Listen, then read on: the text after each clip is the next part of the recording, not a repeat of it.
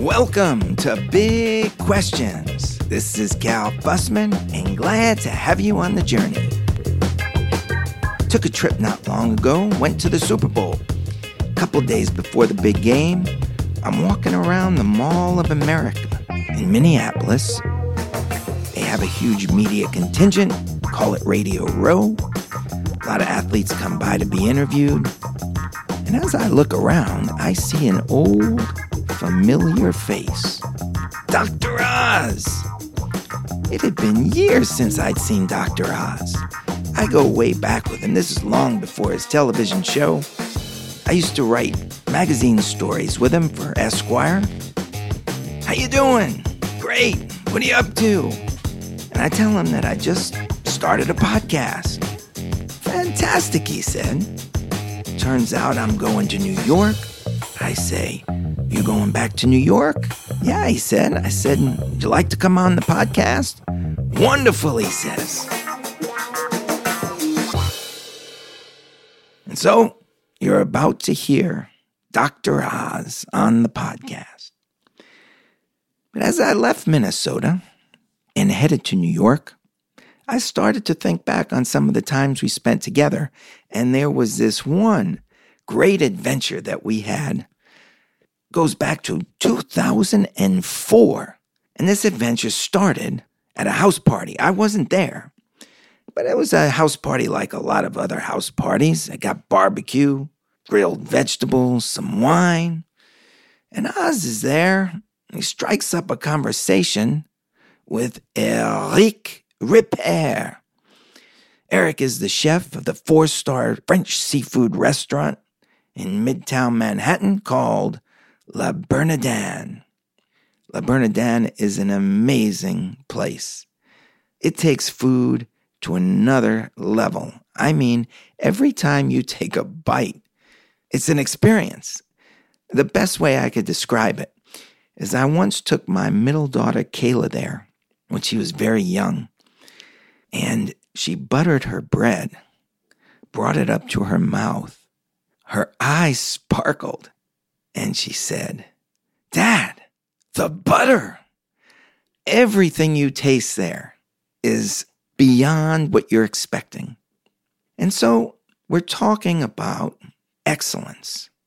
At least Oz and Eric were talking about excellence because what they both do requires excellence at the highest level. Now, on the surface, they're polar opposites. I mean, the chef clogs up the arteries. Dr. Oz's job is to keep them running smooth. But they start looking for comparisons in their work. At first, it's absurd. I mean, how can you compare life and death with an indulgent meal? But they like each other's sense of humor. When somebody's not good in my profession, Dr. Oz tells Eric, he's called a butcher. When somebody is not good in mine, Chef Eric replies, he's called a shoemaker. So they start looking at shared fundamentals, dexterity of hand and blade, organization, leadership, even interviewing skills. And they decide to do a little experiment, to trade places. Oz will do Eric's job in the kitchen, and Eric will, no, he's not going to do heart surgery on a human, but he'll watch Dr. Oz do surgery, and then the next day, he'll have to operate on a pig's heart. He's going to have to learn how to hold the scissors differently, tips of the thumb and ring finger into 2 holes. He's going to have to put in sutures, the full deal. So they make this arrangement, and then I get a call from Dr. Oz. Hey, Cal, you want to come along? You can write a magazine story about it. I check in with Esquire. Great. We're all in. Next thing you know, we're all in scrubs in the operating room, right over a guy whose chest has just been sawed open and clamped back at the ribs. This guy's body is hooked up to machines to keep his brain sleeping and his blood flowing. His head is angled back in a way that makes it disappear from view. It's almost like he was a car with an open hood. Dr. Oz is standing over him like a tour guide at the head of a trolley, telling us all about the heart and how this patient needs a new aortic valve. And they're going to use a pig's valve to replace his. So Dr. Oz starts the surgery. Everything's going along fine. And he's showing Eric what he needs to do. And then, suddenly, Oz is starting to ask for tools the nurse isn't anticipating. And she can't get them to him fast enough. There's this, come on, in the tone of his voice. And this mushroom of tension comes off the table. I don't have any idea what's going on. Eric has no idea what's going on. But we know something's wrong. So we're looking at each other, wondering, what's happening? Well, the aorta has cracked like an eggshell into tiny pieces. And this guy is not looking like a car with an open hood any longer. I'm thinking of his daughter in the waiting room. And slowly, very slowly, we watch Oz pushing down this mushroom of tension. He's super gluing this aorta back together. And a while later, when the operation ends, it's as if Oz had never touched it. Everything is working smoothly. But then, and this is the part that I'll never forget, we go out in the waiting room to watch Dr. Oz tell the guy's daughter what happened. He does so in a way that's very reassuring, but he also explains exactly what happened. When she realizes that her dad's okay, she wants to reach out and just give Dr. Oz a huge hug. We can all see this. And this amazing moment happens. It's as if a transparent wall shot up right in front of Dr. Oz that she couldn't get past. He wouldn't let her in, wouldn't let the hug in. Eric and I are looking at each other. What just happened? We didn't understand. Well, Dr. Oz finished explaining what he needed to this patient's daughter, and then we walked off with him. And both Eric and I were fascinated. We wanted to know, why wouldn't you let her hug you? And Dr. Oz said, can't do that. Can't celebrate. They won their game, but I may be going into the second game of a doubleheader. I can't get up too high, can't get down too low, because if I start to believe I control the life of the patient, then it's going to be my fault if that patient dies. Eric and I are looking at each other, and we're understanding excellence in a way that neither of us had ever understood it before. Well, that night, we go to the kitchen at Le Bernardin. And I'll never forget this. I'm just picking out the highlights here. But they're preparing the meals, and Oz has got to cut an onion. And Eric is showing him how to cut the onion. He's got the chef knife out, and he's chopping this onion with the blade about 1/8 of an inch from his fingers. So fast, it looks like he's shuffling cards in Vegas. And now it's Oz's turn. Oz has got to cut the onion. And Eric says to him, "You must learn to zinc like an onion." Here's Oz. He's got degrees from Harvard. Turns to me and says, "You know, I've never thought like an onion before." So he picks up this chef knife, and it's 1/8 of an inch from his fingers. And I'm wondering, oh man, if he starts to slice and dice like a dealer in Vegas, he may cut his fingertips. But Dr. Oz is moving really smoothly with that knife. And he's chopping just the way he should be. Wasn't as fast as Eric, but he had it down with precision. We walk over to the ovens, and Eric wants to introduce Oz to the heat in the kitchen. I'll never forget, he opens the door and 500 degrees blasts into Dr. Oz's face. And he understands the heat in the kitchen. And then Oz goes to the pass. This is where he's going to have to take orders from the waiters and shout them out to the cooks who are arranged behind him in this military formation. So it's like this, like scallops, bouillabaisse, chowder, fire. And then you hear the chefs in the back, "Oui, chef." Well, the thing that you don't realize is if these orders aren't completed within 20 seconds of the time necessary, they got to be done again. And the whole meal is predicated on precise timing. Dr. Oz and I were learning a little about timing in that kitchen. At the end of the experience, Dr. Oz and Chef Eric had even invented a new meal, a pan-roasted stuffed veal heart. And the timing was perfect because that night, Anthony Bourdain came in and they were able to serve it to him. Now, this was years before Anthony Bourdain became a television star. And as I tell the story, it makes me realize how we'd all evolved over time. Dr. Oz had started out as a heart surgeon, and he came up with inventions to help a lot of surgeons.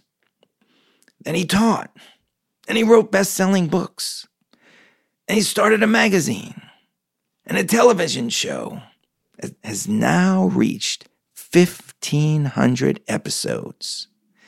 Dr. Oz has always been a guide to me in the area of reinvention. And here I was, now in front of a microphone doing a podcast. I had completely reinvented myself. So I thought it would be a really good time to talk with him about reinvention. The world is changing so quickly. Everybody should be thinking about ways they might be able to get more out of their lives. So we're going to get right to it.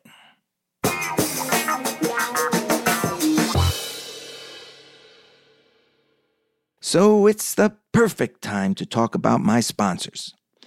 Because, in a way, my sponsors are all about making changes for the better.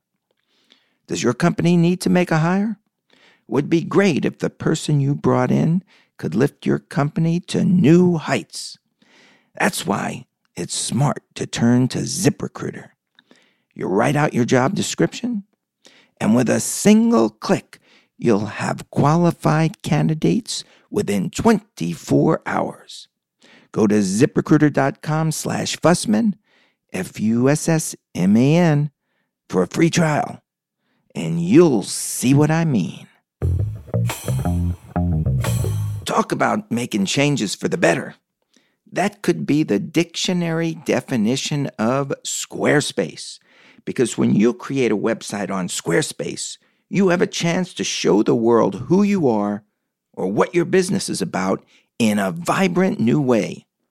Go to squarespace.com and enter the offer code Fussman, Fussman, to get 10% off on a new website or domain name. The simple act of envisioning yourself through a Squarespace website will enhance your curiosity and your creativity. So go to squarespace.com right now. Well, you might want to wait to the end of the podcast. Go then.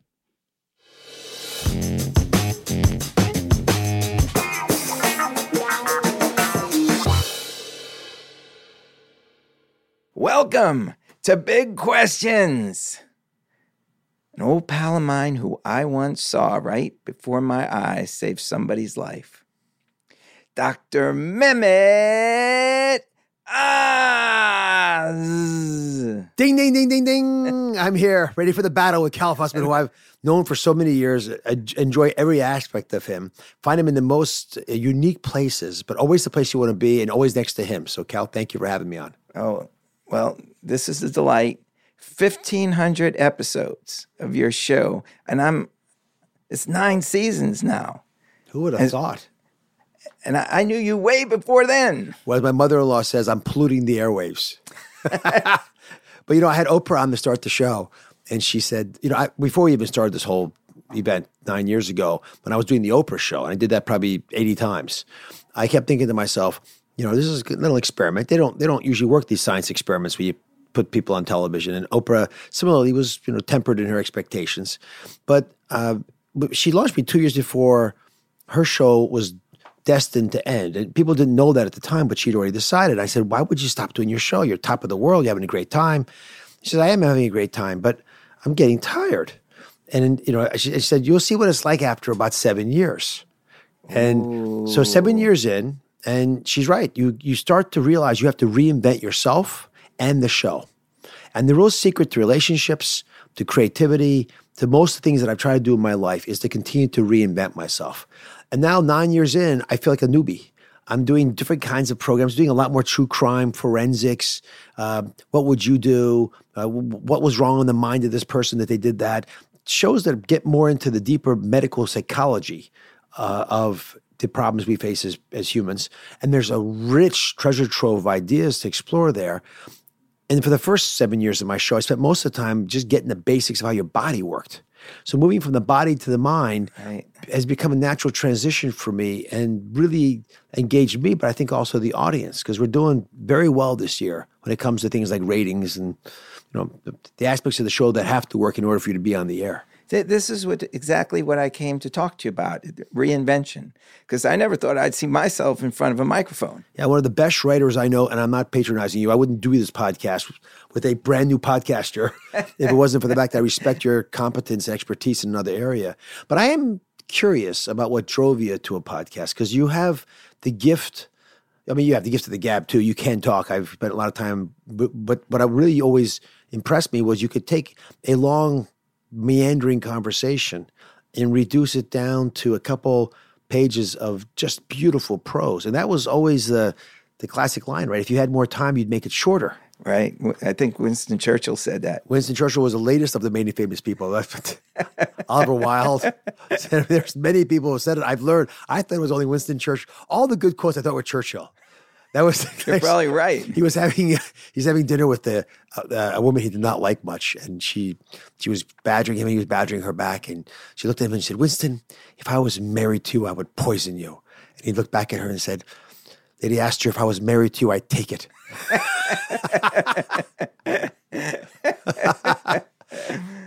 He reinvented himself.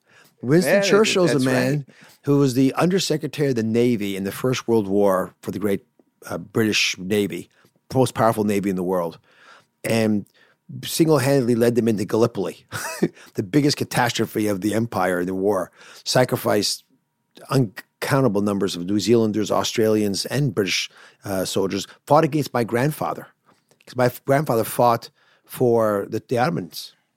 And Rupert Murdoch was just, no matter what you think about him in general, he really is a very thoughtful, soulful individual.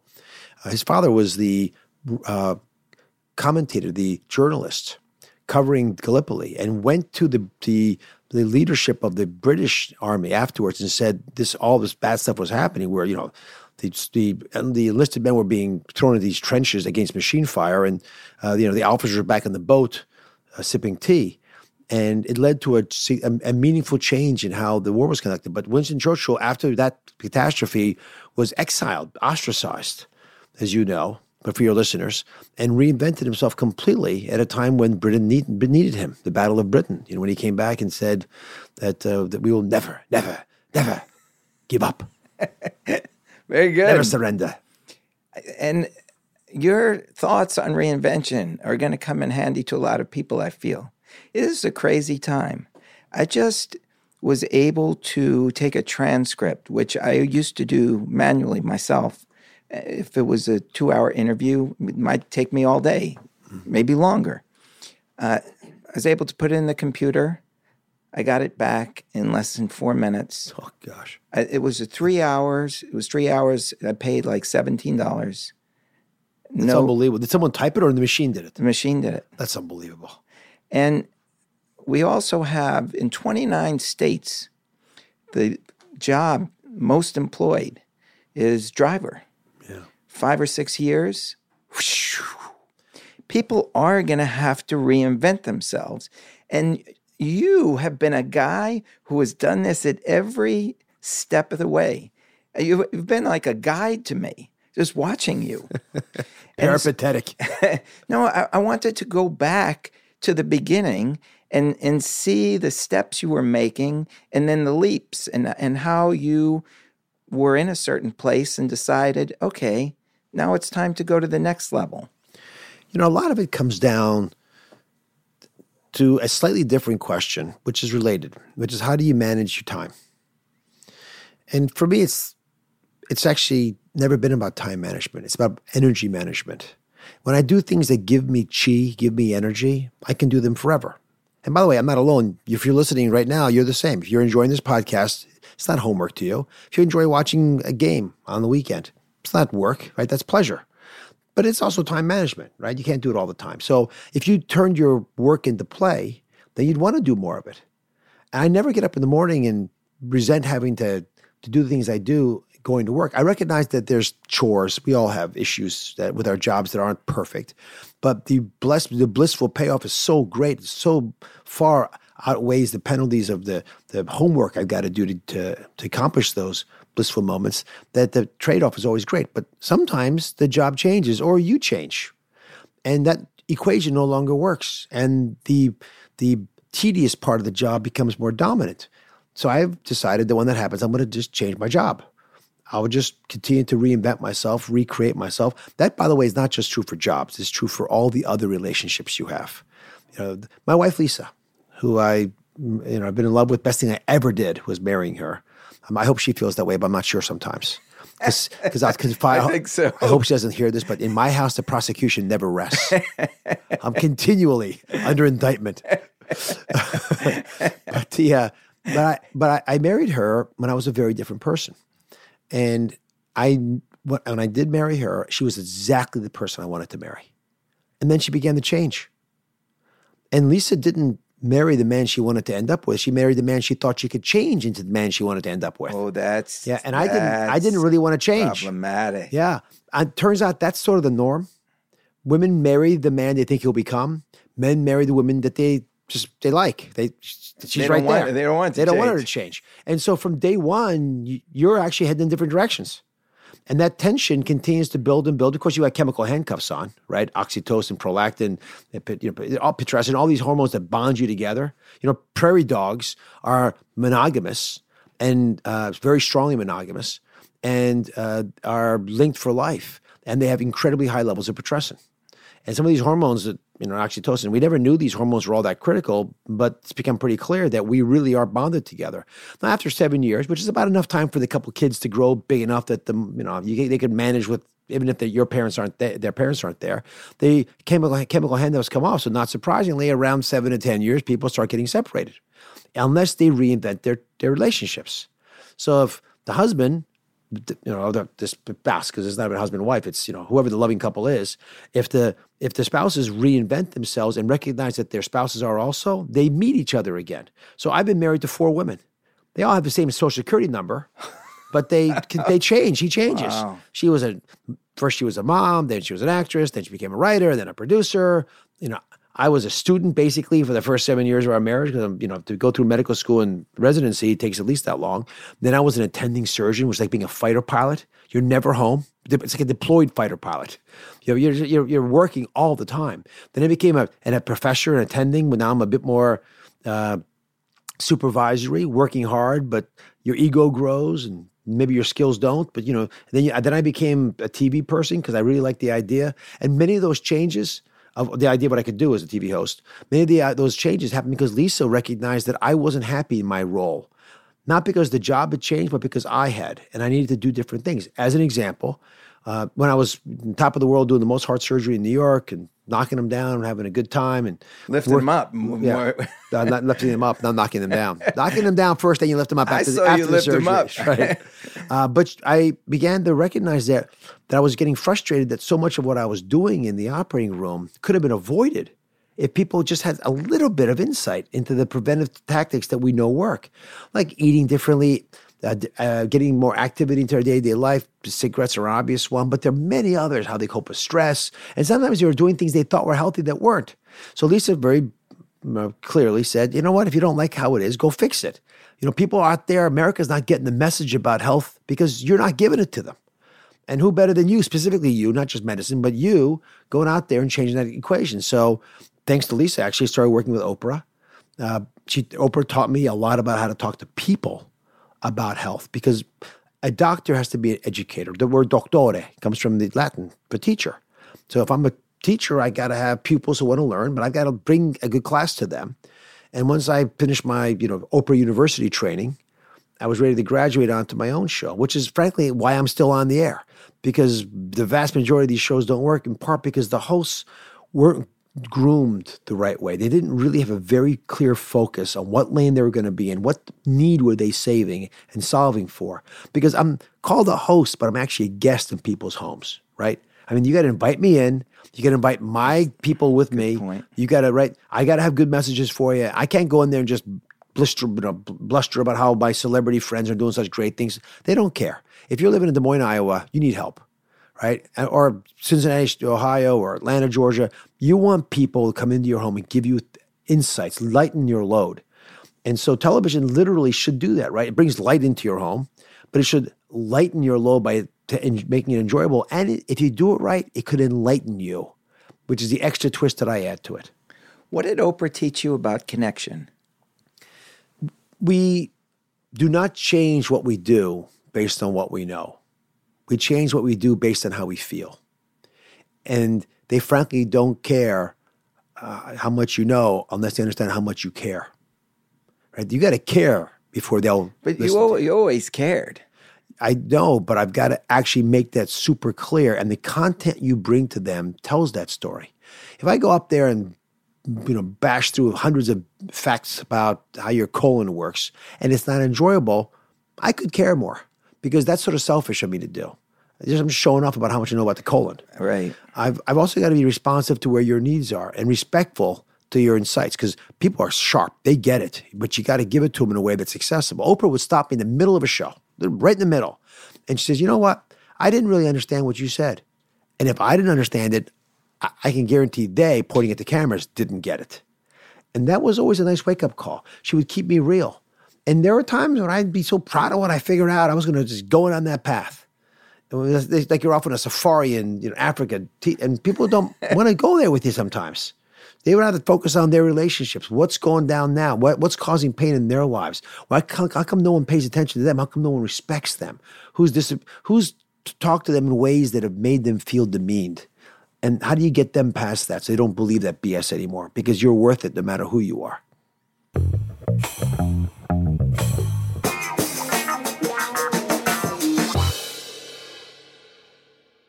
I couldn't have picked a better episode to tell you why I am so proud to be sponsored by ZipRecruiter. The reason you go to ZipRecruiter is precisely to take your company to higher ground.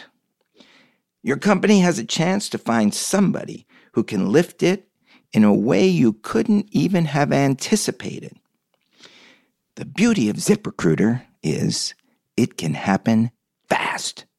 All you got to do is go to ZipRecruiter.com, type in your job description, and within 24 hours, you will have qualified candidates. Get this.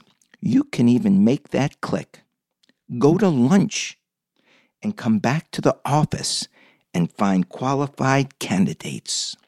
So go to ZipRecruiter.com/Fussman, Fussman, and get a free trial. Save time and improve yourself and your business with a single click. I've spoken with people whose lives have been changed by ZipRecruiter. That's why I tell anybody who's looking to hire to head straight to ZipRecruiter.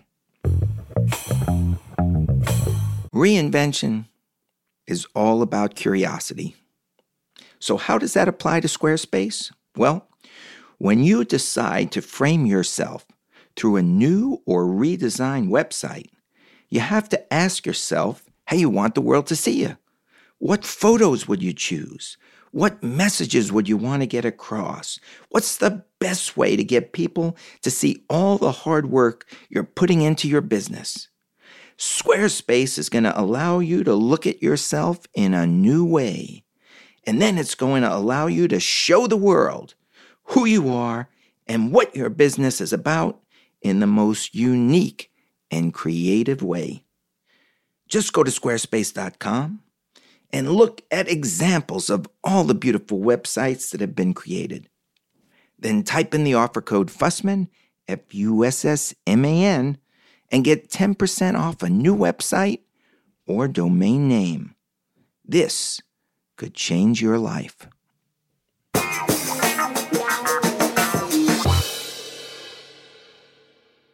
I remember you told me a story, and I love this story. And it really is a story of transformation. And it's when you are in the operating room, and I think you were pretty early because it was like one heart surgery after the next. And there was a guy from upstate New York. He was plowing snow. And in the middle of plowing snow, he had a heart attack. And they got to him, and they helicoptered or jetted him down to where you were. And I don't know if you want me to tell the rest of the story or if you want to continue. I'm so impressed you remember this. Go ahead. And so basically he comes in dead. And the way you described it to me, like you threw your whole life, everything you knew, you put into this guy, and he survives. And the line that I remember you telling me was that you nearly twisted your arm out of shape, patting yourself on the back when you go home that night. Yeah, I gave myself a rotator cuff injury. I was so proud of myself. You come back, he's up, and here you are, you're so happy, and he looks at you and basically says, "Who gave you permission to keep me alive?" This is a very religious guy. God decided for me to die. Who are you to tell me that I should be alive? To tell God that I should be alive? And then he starts ripping off the wires and everything around him. And like you don't know what to do. And you're just trying to get him to a place where the wires can be put back and he can be neutralized. And then you realize, there's what can I do for him? And you make that swing to, you know what? I really can help him. But maybe his pastor or his minister can. You call up the minister. He comes down, talks to the patient, and gets him to realize, well, maybe it was God's will for you to be working on him and keep him alive. If I could amplify, because this story, I'm really proud. I'm very flattered and amazed you remember it in that detail. But it was a very important case for me. The cases that go well don't change you and impact on you as much as the ones that don't go well. And we all have surgeons' skeletons in our closet. And whenever I make a mistake here on the stage, or one of my colleagues here makes a mistake and they're beating themselves up, I say, normally when I make a mistake, somebody dies. Oh. It's not a big deal. We'll just do it again. So the demonstration didn't work. The animation wasn't quite right. The guest said the wrong thing. It's okay. It's television. I'm very respectful of the medium. I know how powerful it is, but nobody died. So just to put it in perspective, but in my field, there were rarely times where you're caught completely off guard. We have no expectation. And this gentleman was a good example. He had been plowing snow, as you mentioned, and he was unconscious when he was brought to the hospital. So I had no opportunity to talk to him. And I instinctively knew what I needed to do, which is full court press, do everything you can to keep his brain alive, because that's the biggest risk when their hearts failed. I put a mechanical heart pump in him, and I was very proud of myself. And your ego is a big part of surgery. Surgery is controlled arrogance, if you're going to be honest about it. Who thinks they can take a bandsaw to someone's chest and help them? How many people take a scalpel and cut somebody and think it's good for everybody, right? You've got to be a little arrogant to think that's possible. But the operative word is controlled arrogance. Confidence to do it, because, in your moment of need in the operating room, you do not want to be surrounded by intellectuals. You want to be surrounded by people of action. Know what they're doing. Just He's decide. going to hand you the right instrument. Just do it. Right. And then you react. If it doesn't work, you can react to a bad... I can fix a lot of problems. I can't fix a non-action. There's nothing to do. I can't move in any direction. You're paralyzing me. And inaction is deadly in the operating room. So we moved forward quickly. We saved this guy's life. And when he confronted me with the reality that I had destroyed his meaning, that's what he was really telling me. His life was built around a very religious past pursuit, but he had a job. He plowed. He worked. He was he had use. And what I'd taken away from him was his manliness. And it was his wife, actually, who gave me the insight, the tip to call his pastor. Because when I went out to talk to her, and she was in tears, obviously, because man that she loved dearly was trying to commit suicide. She said that he's always been a man that was very focused on serving, whether it was his job, in his church, it's soup kitchen, philanthropy, and regular work. I mean, he had a desire to have a purpose in life. And I'd taken that from him. Now he's an invalid, a cripple. That's how he saw it. And when I heard her say that, I thought, I wonder what his pastor would say, because people can have service and use in many, many ways. So when he came to talk to him, he began talking about the fact that maybe his purpose was to be evangelical about the meaning of life, about what it's like to leave this beautiful, bright plane of bliss we live in and fall into the depth of despair, the darkness, the deep crevices and darkness that death represents, and then come back up again, which is what he had done. And, out of the abyss back onto the plane of life, that brings you insights that might actually change people for the better. And that man became a counselor. He actually ended up working with Hell's Angels, a motorcycle. I didn't know that. Motorcycle. He worked with motorcycle gang members. He was a tough guy. He could connect with them, and he could talk to them about what he had learned, and thrived with his wife, by the way.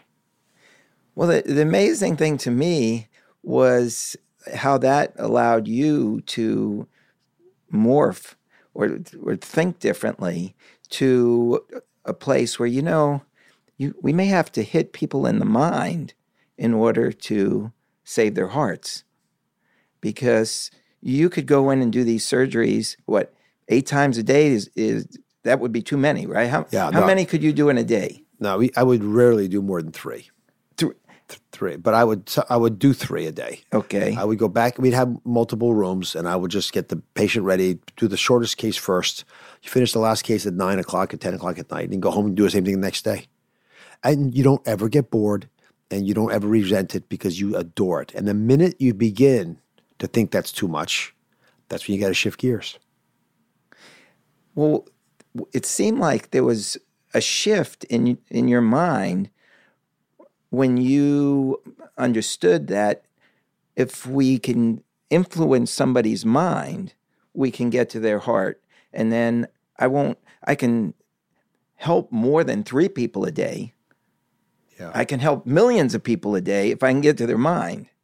Because if they come in and I do the surgery and then they go out and start eating pastrami sandwiches with a lot of fat in it. Which would happen, which is exactly what would happen. What have I done? The big breakthrough is the epiphany that if you put yourself at risk, people may not like it, but over time, you'll do what you need to do. The comfortable, safe place for me to stay was in academic medicine. I loved the people I was working with. Columbia University, I'm still in the faculty, great institution, very proud of it. I still go and operate 1 day a week because I love it so much. Speaking with my colleagues and with patients and looking people in the eyes and realizing that you're there for them and they know it and they're there, they'll show up too in life. But if you stay in that safe place and you build up little barriers to protect yourself, one day eventually you'll realize you're in a cage. And I think a lot of us do that even if we're not heart surgeons, right? We put ourselves in these nice little safe-seeming cocoons, but they really are ultimately cages. And you got to bust out of the cage and do what your deeper mission is. So I've always wanted to be in the change business. I like changing people. Even from the very start? I was president of my student body at med school. I was president of my class. I won the Captain's Award at Harvard. I was captain of my football team in high school. I just like the ability to influence people because I saw they were leaving so much on the table. Now, there's an arrogance to make you think you can do all that. I'm respectful of that, and I appropriately get criticized for thinking I can make such a big difference. But the world's only been changed by people who had irrational beliefs in what they could do. I mean, right. People who have rational beliefs do rational things, and that doesn't change the world so much. So if you're in the change business, and heart surgery is a pretty changing profession for the people you take care of, then you begin to think, well, my goodness, did I change it enough? I mean, one by one, I can slowly take out 10,000 people and help them to do better than they would have done. But on my tombstone, maybe I have more to offer than that. And if I do, wouldn't it be shame on me if I didn't? So I began with a lot of strong mentoring. Lisa, my wife, Oprah, my father, my father-in-law. My mother-in-law was probably my harshest critic of all. Even though I love her dearly, but I love having her out there saying, because she's I'm not hell raising enough. Oh, she wants you pushing. Yeah, my mother-in-law wants me. My father-in-law and mother-in-law, iconic people. My father-in-law was one of the most famous heart surgeons in America on the first heart transplant team. In fact, I was playing Trivial Pursuit with him. Tell me if Cal, if this ever happened to you. Playing Trivial Pursuit with him, and I'm about to win. And the question is, this heart surgeon was named Rock Doc by Rolling Stone magazine because he was the first to play rock music in the OR, right? So he's a little older than me. He probably knows the answer to this. So I got Michael DeBakey, Denton Cooley, and his name's in there. Oh, man. He's the answer to Trivial He's the Pursuit. answer to the question. How many people have the answer to the question playing opposite you? So he was a well-respected surgeon, but he began to realize, as I have, that much of the battle needs to be fought outside the hospital. The real battle for health is fought in your home, your kitchen, your living room, your bedroom. That's where you win the battle for health. And so he began to realize that. My mother-in-law, who's, grow herbs and spices in the garden, had, all these crazy, wacky ideas. Many of them have been proven to be true. This whole belief that diet was the most fundamental driver of health, that food could fix it. The belief that when you walk into a grocery store, you're walking into a pharmacy. Lived on a farm, had, all these weird things. That two of them together in one house didn't make sense even, yet they made magic. Independent of my wife and the 6 siblings, they actually began to really challenge the status quo.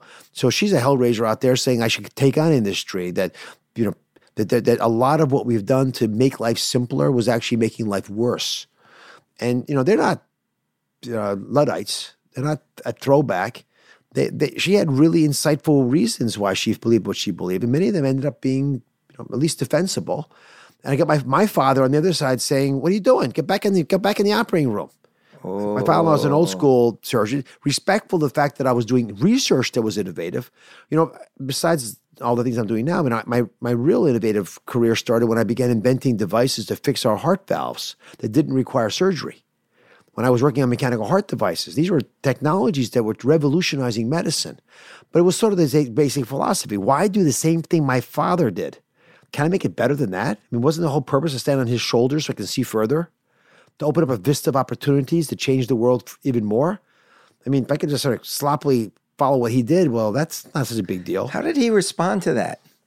Seeing you stand on his shoulders and started to become an inventor.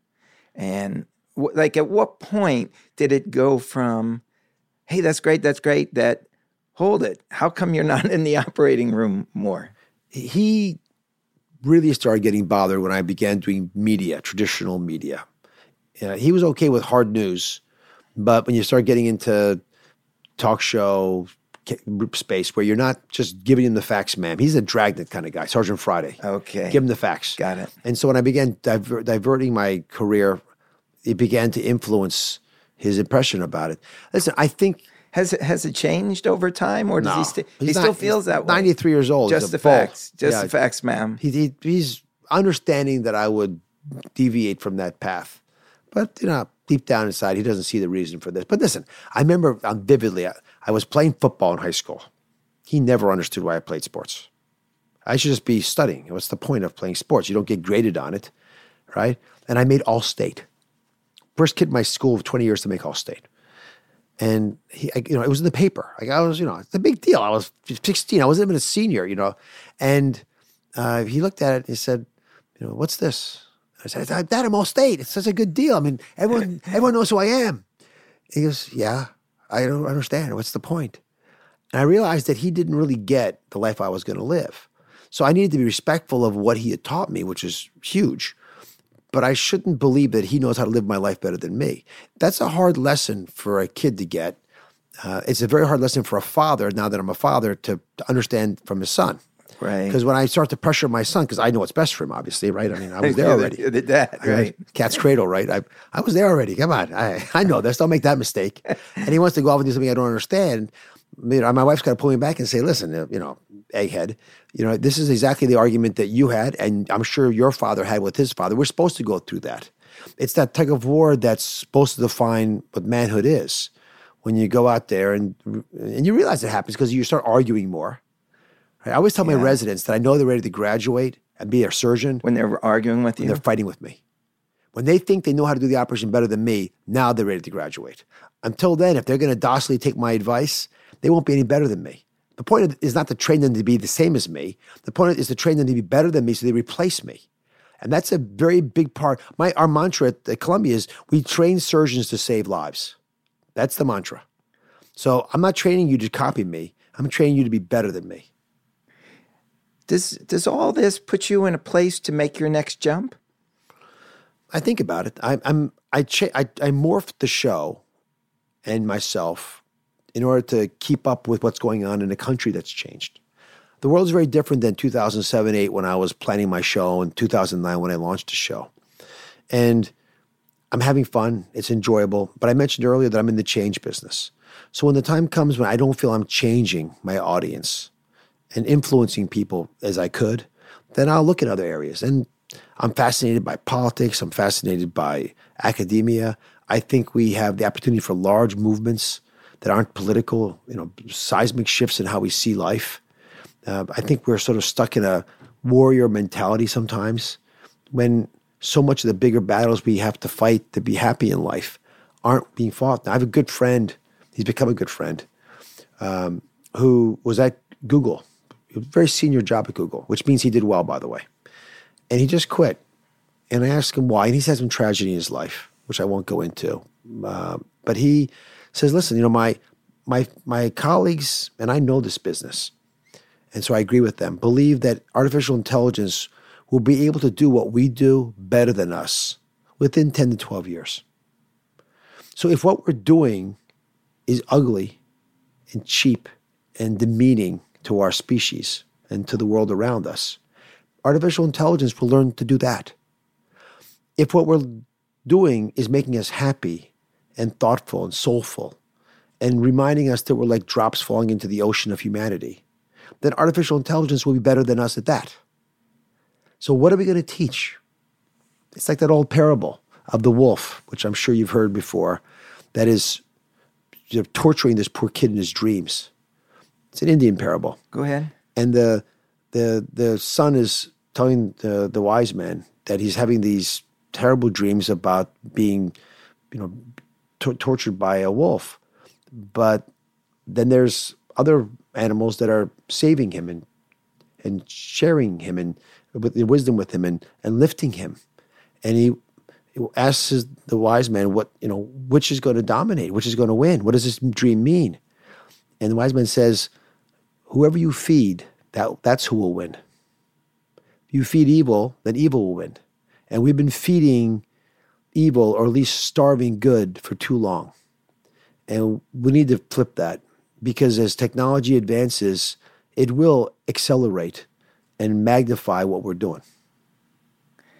That's about the best way I could think of ending this session. And we will hopefully pick it up down the road. I don't know how many changes you'll make, but it's just beautiful to see you thriving, constantly ascending and bringing us this wisdom. I'm blessed to be in your company, and I enjoy it always. And I look forward to many, many more deep conversations. All right. Thank you. Take care, my friend. You too. Want to thank Tim Ferriss for making all this possible. Also, Lex and Alex and Luz at Midrow for putting all the pieces together, and Jay the audio technician, who's got a great ear and some great eyes too. Want to thank Golly, who's sitting right by doing the production, and also Kevin the manager for being Kevin the manager. Thanks, and see you next week.